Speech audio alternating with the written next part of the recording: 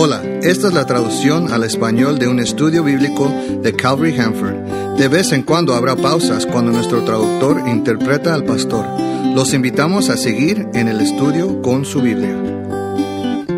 Primer servicio, estudios sobre el Evangelio según San Marcos.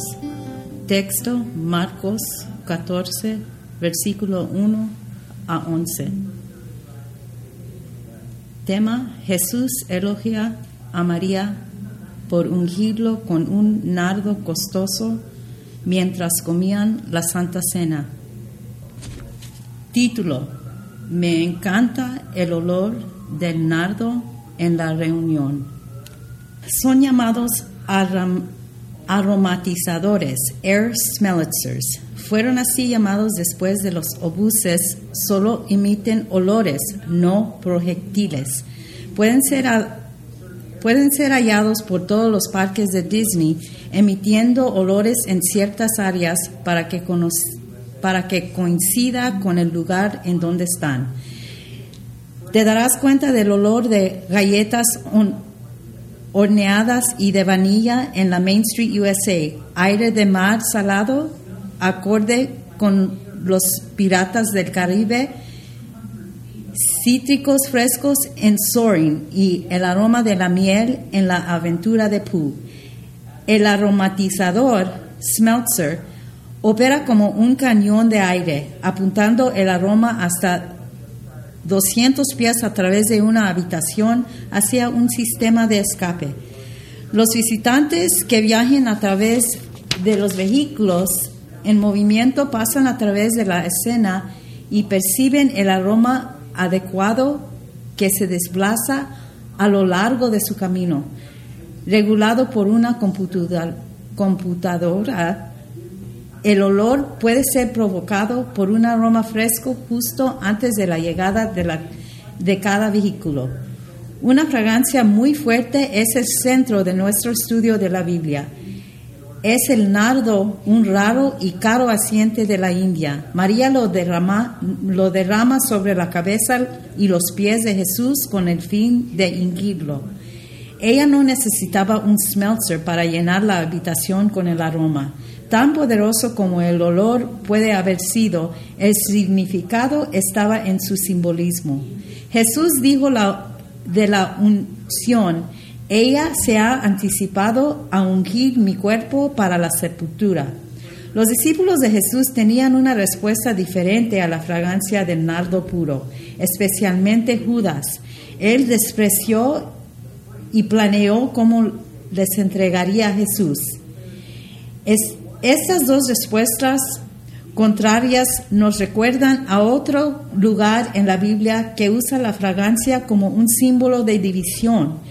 En segunda de Corintios 2, 15 y 16 leemos: ciertamente para Dios somos el fragante aroma de Cristo, tanto en los que se salvan como en los que se pierden. Para estos somos olor de muerte que lleva a la muerte, y para aquellos somos olor de vida que lleva a la vida.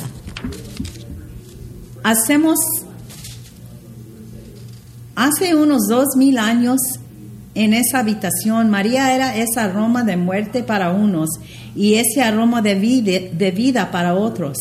Hoy en día, en cualquier de las habitaciones que nos encontramos, lo sepamos o no, emitimos aroma de la vida eterna o de la muerte eterna. Voy a organizar mis pensamientos en torno de 2 puntos.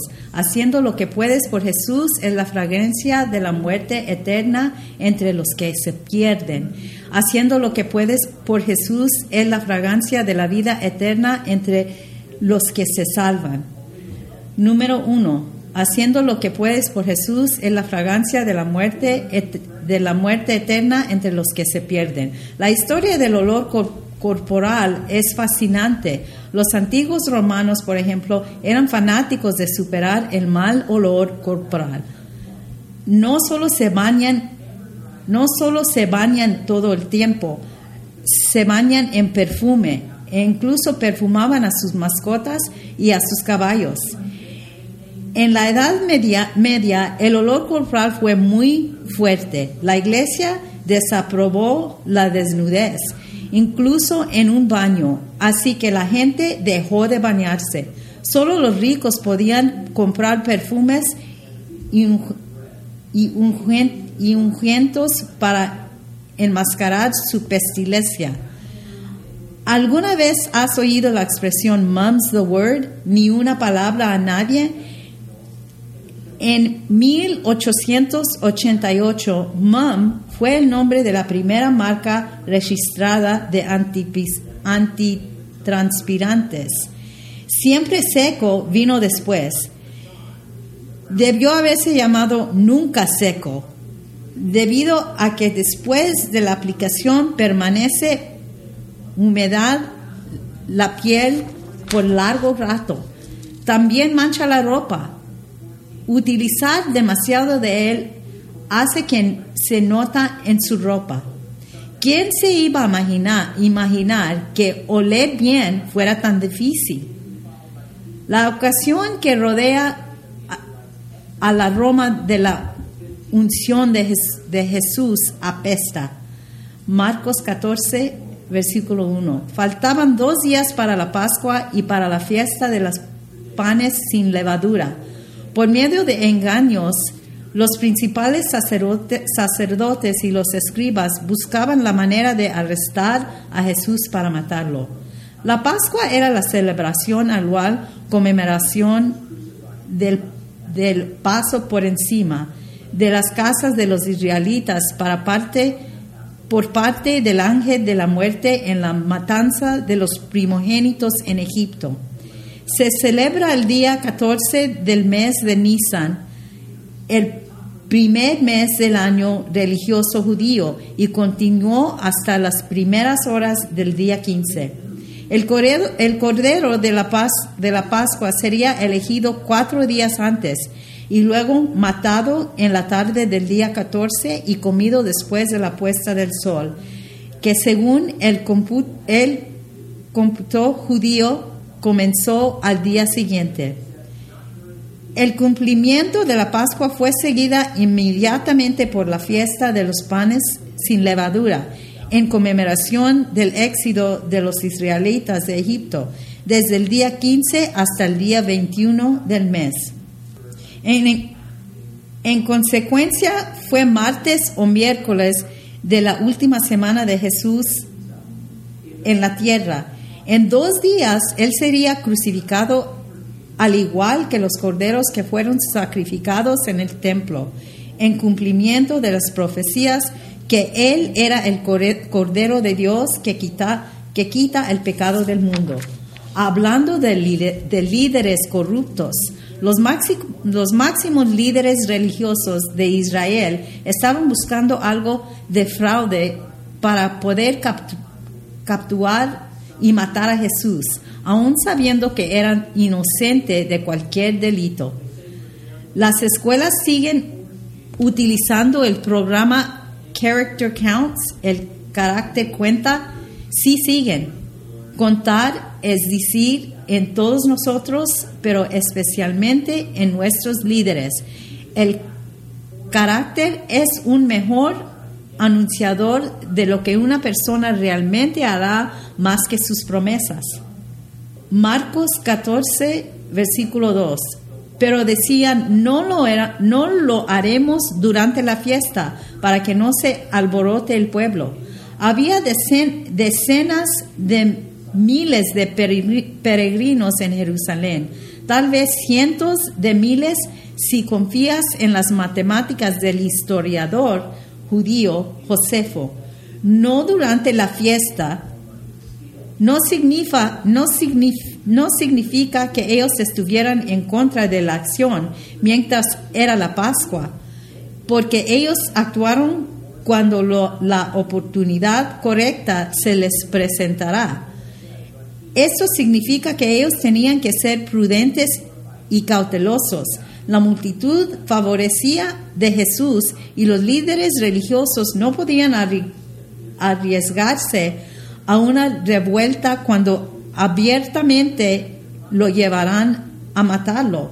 Ellos obtuvieron la oportunidad que necesitaban de una fuente remota.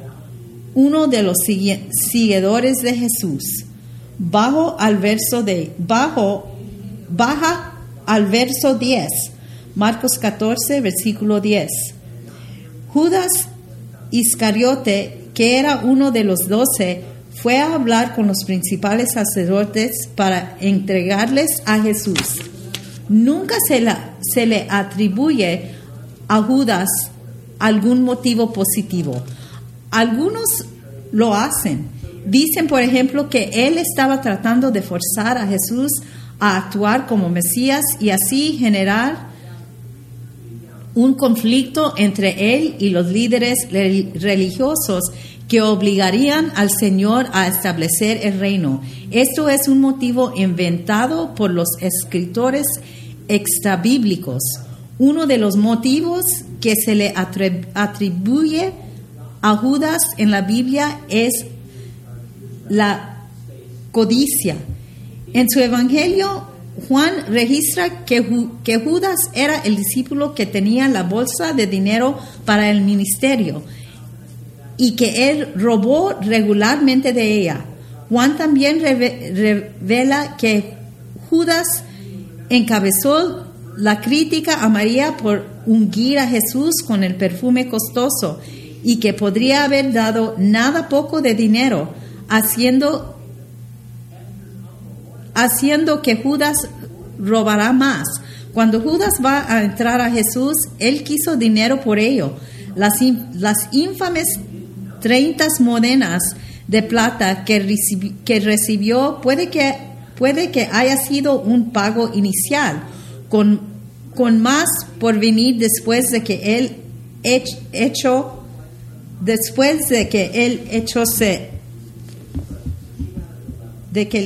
se haya realizado. Judas pudo haber tenido otros motivos, pero él de seguro era codicioso. No glorificamos a la avaricia. Creemos que es una mala calidad, pero entendemos realmente lo muy malo que es. No es ningún pecado menor. Marcos 14, versículo 11. Cuando ellos lo oyeron, se alegraron y prometieron darle dinero. Y Judas comenzó a buscar el mejor momento de entregarlo. Tenían a un hombre adentro, muy encubierto, salvo que Jesús ya lo sabía. Los discípulos no lo sabían, pero Jesús sí. No creo, sin embargo, que Judas estaba predestinado a traicionar al Señor desde la eternidad. No piense que estaba predestinado para el infierno. A medida que se desarrolla la historia, los evangelios muestran que Jesús dio lugar a Judas para que se arrepienta. Si Judas se hubiera arrepentido, Dios habría cumplido las profecías acerca de su traición de otra manera. Lo llamamos la otra manera de la providencia de Dios. ¿Cómo puedo decir esto con confianza?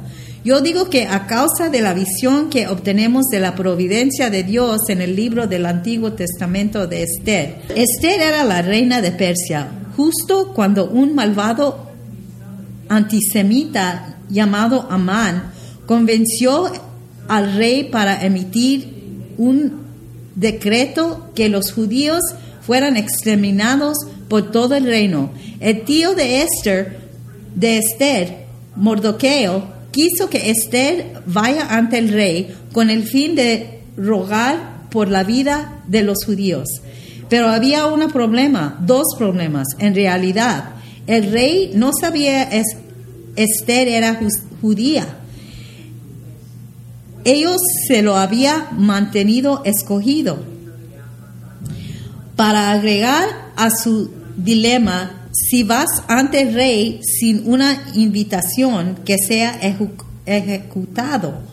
Y había sido bastante tiempo desde que Esther había sido invitado. Mardoqueo no se inmutó por el dilema de Esther.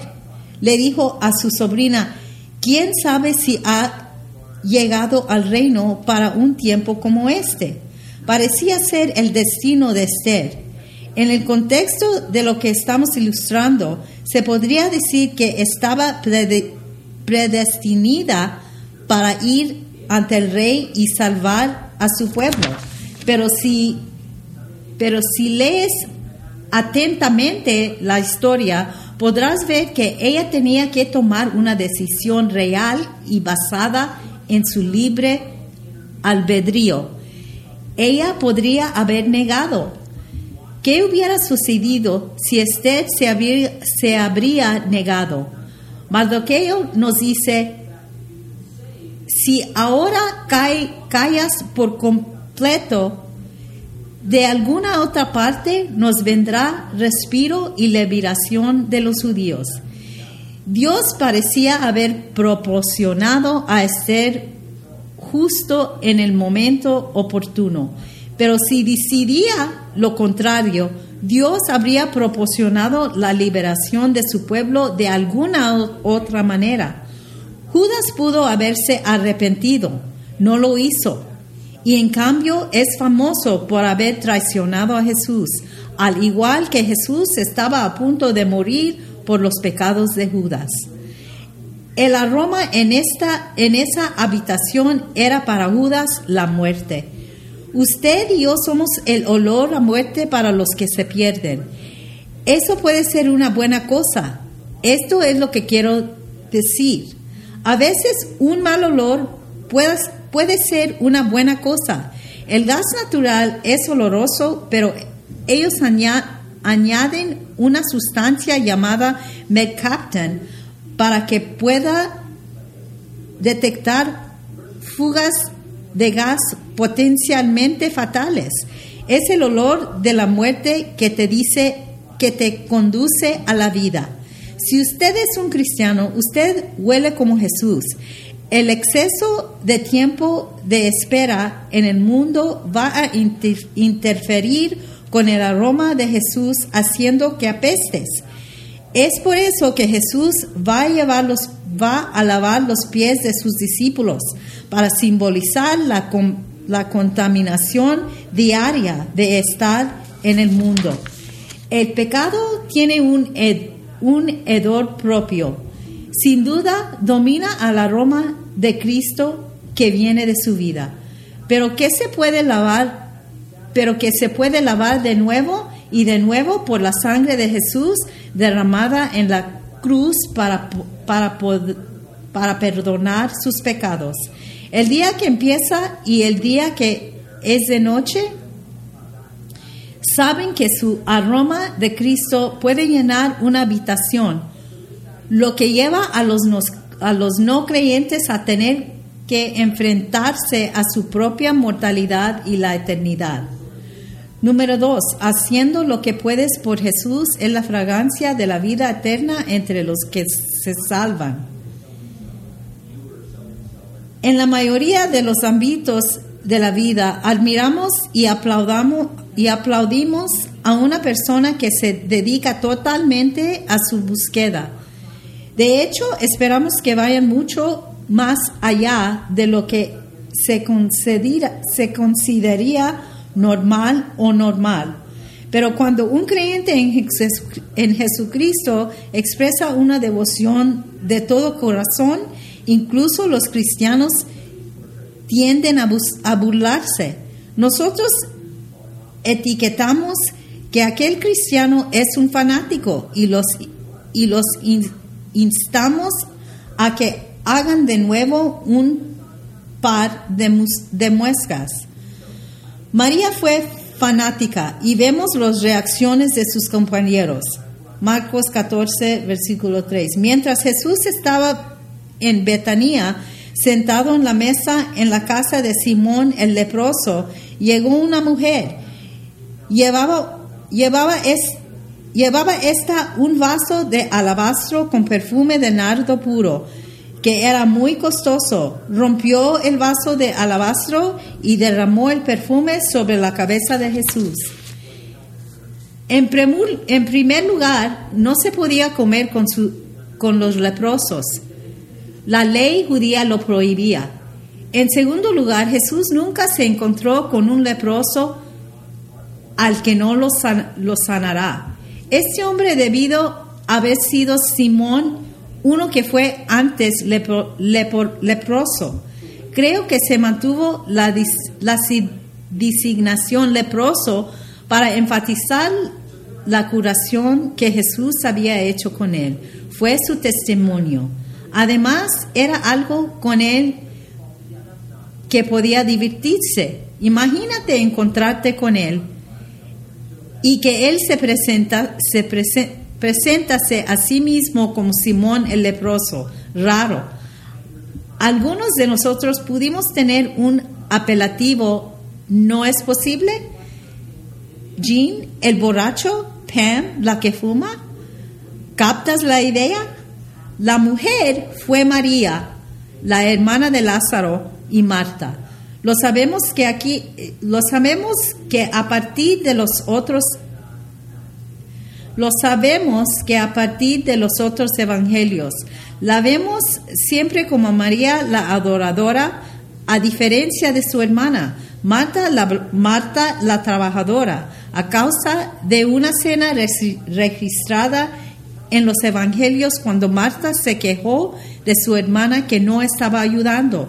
Jesús dijo que María había escogido la mejor parte, sentándose bajo su enseñanza. Esto no significa que la adoración siempre triunfa sobre el trabajo. En las cartas de Tesalonicenses, el apóstol Pablo tiene que reprender a los creyentes que han dejado de trabajar para esperar el retorno de Jesús. Dice en un momento dado, si no van a trabajar, no les alimenten. Hay un tiempo para el trabajo y hay un tiempo para la adoración. Aceite de nardo puro, vino desde la India, fue costoso, 300 denarios. Valió la pena el salario de un obrero durante todo un año. No era algo que María vaya y compre en esa tarde. Probablemente fue una herencia familiar, probablemente su dote de boda. Fue más costoso que todo dinero. Era precioso para ella en muchos niveles: económico, emocional, psicológico, social. Ella derramó sobre la cabeza de Jesús todo de él. Yo sería el primer discípulo en decir extraño, pero eso es porque no siempre soy sensible a algo más espiritual que esté pensando por debajo de la superficie. Marcos 14, versículo 4. Algunos de los que allí estaban se enojaron internamente y dijeron: ¿por qué se ha desperdiciado así este perfume? Podría haberse vendido por más de 300 denarios y ese dinero habérselo dado a los pobres. Y se enojaron mucho contra ella. Como se ha mencionado, Judas lideró la crítica porque era un ladrón. Pero está claro que los otros 11 discípulos compartieron su indignación. Su crítica era lógica e incluso se podría decir que era espiritual, porque estaban pensando en los pobres. Pero como veremos, ellos estaban equivocados en todos los niveles. Ser cristiano no significa que la logia debe ser anulada, excepto que a veces la logia debe ser anulada. Si todo lo que haces como creyente mientras que sirves a Dios tiene mucho sentido y se llega bajo una planificación cuidadosa, entonces usted estaría probablemente no escuchando a Dios. Dios le dijo a Abraham que dejara su casa. Él no le dijo a dónde iba. Él caminó por fe Y aunque ahora lo admiramos, nos hubiéramos encontrado con Abraham en sus primeros días, habríamos pensado que era un fanático. En un momento Dios le cambió el nombre a Abraham, que significa padre de muchos o de multitudes. ¿Te imaginas a Abraham conociendo nuevas personas? Por lo tanto, usted es el padre de muchos. ¿Cuántos hijos tienes de todos modos? Durante mucho tiempo la respuesta fue ninguno, luego fue uno. Hay momentos en que la lógica debe dejarse de lado a favor de la obediencia en fe.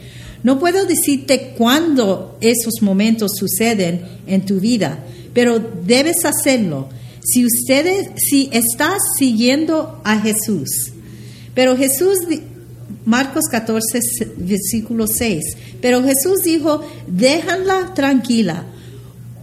¿Por qué la molestan? Ella ha efectuado en mí una buena obra.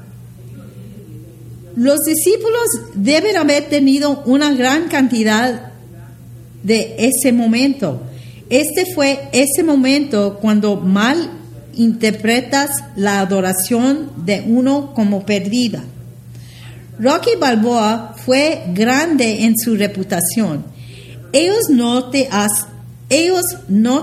hacen recordarte. Él aconsejó a un adolescente con problemas, recuerden el representante. Por ejemplo, durante los años, yo he tenido gente que me dice que ellos están haciendo su familia más de una prioridad y el resultado sería que no van a servir en la iglesia más o incluso asistir. Nunca he tenido a alguien que me dijera que ellos están haciendo de su familia una prioridad y el resultado sería que no van a ir a su trabajo mucho. Pero no empujes una prioridad a un lado con el fin de hacer hincapié en otra. Recuerdo parte de un estudio de Biblia de Pastor Don McClure. Citó el verso en Efesios que nos dice que como creyentes a añadir debidamente, explico que circunspección puede significar en todas las direcciones a la vez. ¿Cómo puede una persona caminar en todas direcciones a la vez? No se puede, al menos físicamente, pero se puede espiritualmente, mientras eres habitada por el poder del Espíritu Santo. Tenemos que dejar de pensar que nosotros solo podemos tener una prioridad en un momento y añadir debidamente en todos ellos. En el Espíritu se puede disparar en todos estos cilindros a la vez y que debería. A mí no siempre me tendrían. Tiene que ser entendido en el contexto de la promesa de Jesús después de su resurrección, que por el Espíritu Él estará con nosotros siempre. Entonces, ¿qué quiso decir aquí? Creo que la respuesta a lo que quiso decir es en el verso siguiente, donde Él nos dice por qué María lo ungió con el nardo. Marcos 14, versículo 8. Esta mujer ha hecho lo que pudo. Se ha anticipado a ungir mi cuerpo para la sepultura. Jesús quiere decir que solo Él estaría con ellos en su encarnación actual por unas cuantas horas más. Todos los seguidores de Jesús le habían oído hablar de su muerte inminente. Solo María realmente lo escuchó y solo María actuó en consecuencia. ¿Cuánto sabía ella es cuestionable, Pero ella debe haber dado cuenta que si Jesús fue crucificado, no habría tiempo para ungirlo adecuadamente para su entierro. Por lo tanto, hacerlo ahora. Es una queja frecuente y un dolor emocional que nos hubiera gustado haber dicho algo o hecho algo antes de la muerte de un ser querido. María no quería tener esos remordimientos. Marcos 14, versículo 9. De cierto les digo que en cualquier parte del mundo donde este evangelio sea proclamado, también se encontrará lo que esta mujer ha hecho, y así será recordada. Aquí estamos más de 2000 años retirados de esta cena en Hanford, recordando el acto de adoración de María. De vez en cuando alguien está asombrado de Jesús. En el Evangelio de Mateo, un centurión viene a Jesús pidiéndole que sanará a su siervo enfermo. El centurión creyó que Jesús puede hacerlo con una palabra, sin siquiera ver al siervo enfermo. Se dice que Jesús le fue dicho que tenga maravilla. Aquí en nuestros versos, Jesús está obviamente emocionado acerca de lo que María ha hecho. Usted y yo podemos hacer de Jesús un maravilla, un Marvel. Él puede estar animado acerca de nosotros. No tiene que ser una gran cosa, solo algo genio desde un corazón de alabanza y adoración y creencia. Un día, cuando veamos a Jesús cara a cara en su trono de recompensa, Él quiere maravillarse. Él quiere decir con entusiasmo, bien, siervo y fiel. Hay una frase que quiero volver en el versículo 8. Forma la base de nuestros 2 puntos con respecto a esta historia. Es, hizo lo que pudo. ¿Cómo se lee eso? Debido a que hay una manera incorrecta de leerlo, creo. Si lo leemos, bueno, ella no hizo mucho, pero hizo lo que pudo, entonces creo que está mal. María hizo todo lo posible a la luz de la predicción del Señor, que Él estaba a punto de morir. Ella estaba en una posición única para ministrarle, y ella fue a la distancia. Me atrevo a decir que nadie más en la fiesta inmediata de Jesús hubiera lo que sea de valor con el cual es ungido para su entierro. María lo hizo, y ella con mucho gusto, con generosidad, hizo todo lo que pudo. Ella no midió a cabo unas gotas. Como un gesto simbólico, quebró el vaso, dando todo un solo acto de adoración extravagante. Si María hubiera sido como los otros discípulos, ella podría haber recurrido a ellos y haberse quejado. ¿Por qué soy el único que tiene que sacrificar? ¿Por qué soy el único refuerzo? ¿Por qué soy el único refuerzo? ¿Por qué no echar mano de la bolsa de dinero y comprar un poco de aceite de la unción por ti mismo? Esa forma de pensar es una buena manera de arruinar un acto de adoración, por cierto. Le correspondió a María, que tenía el aceite, la herencia, la dote, y ella hizo lo que pudo. Cada uno de nosotros puede hacer muchas cosas similares en el servicio al Señor.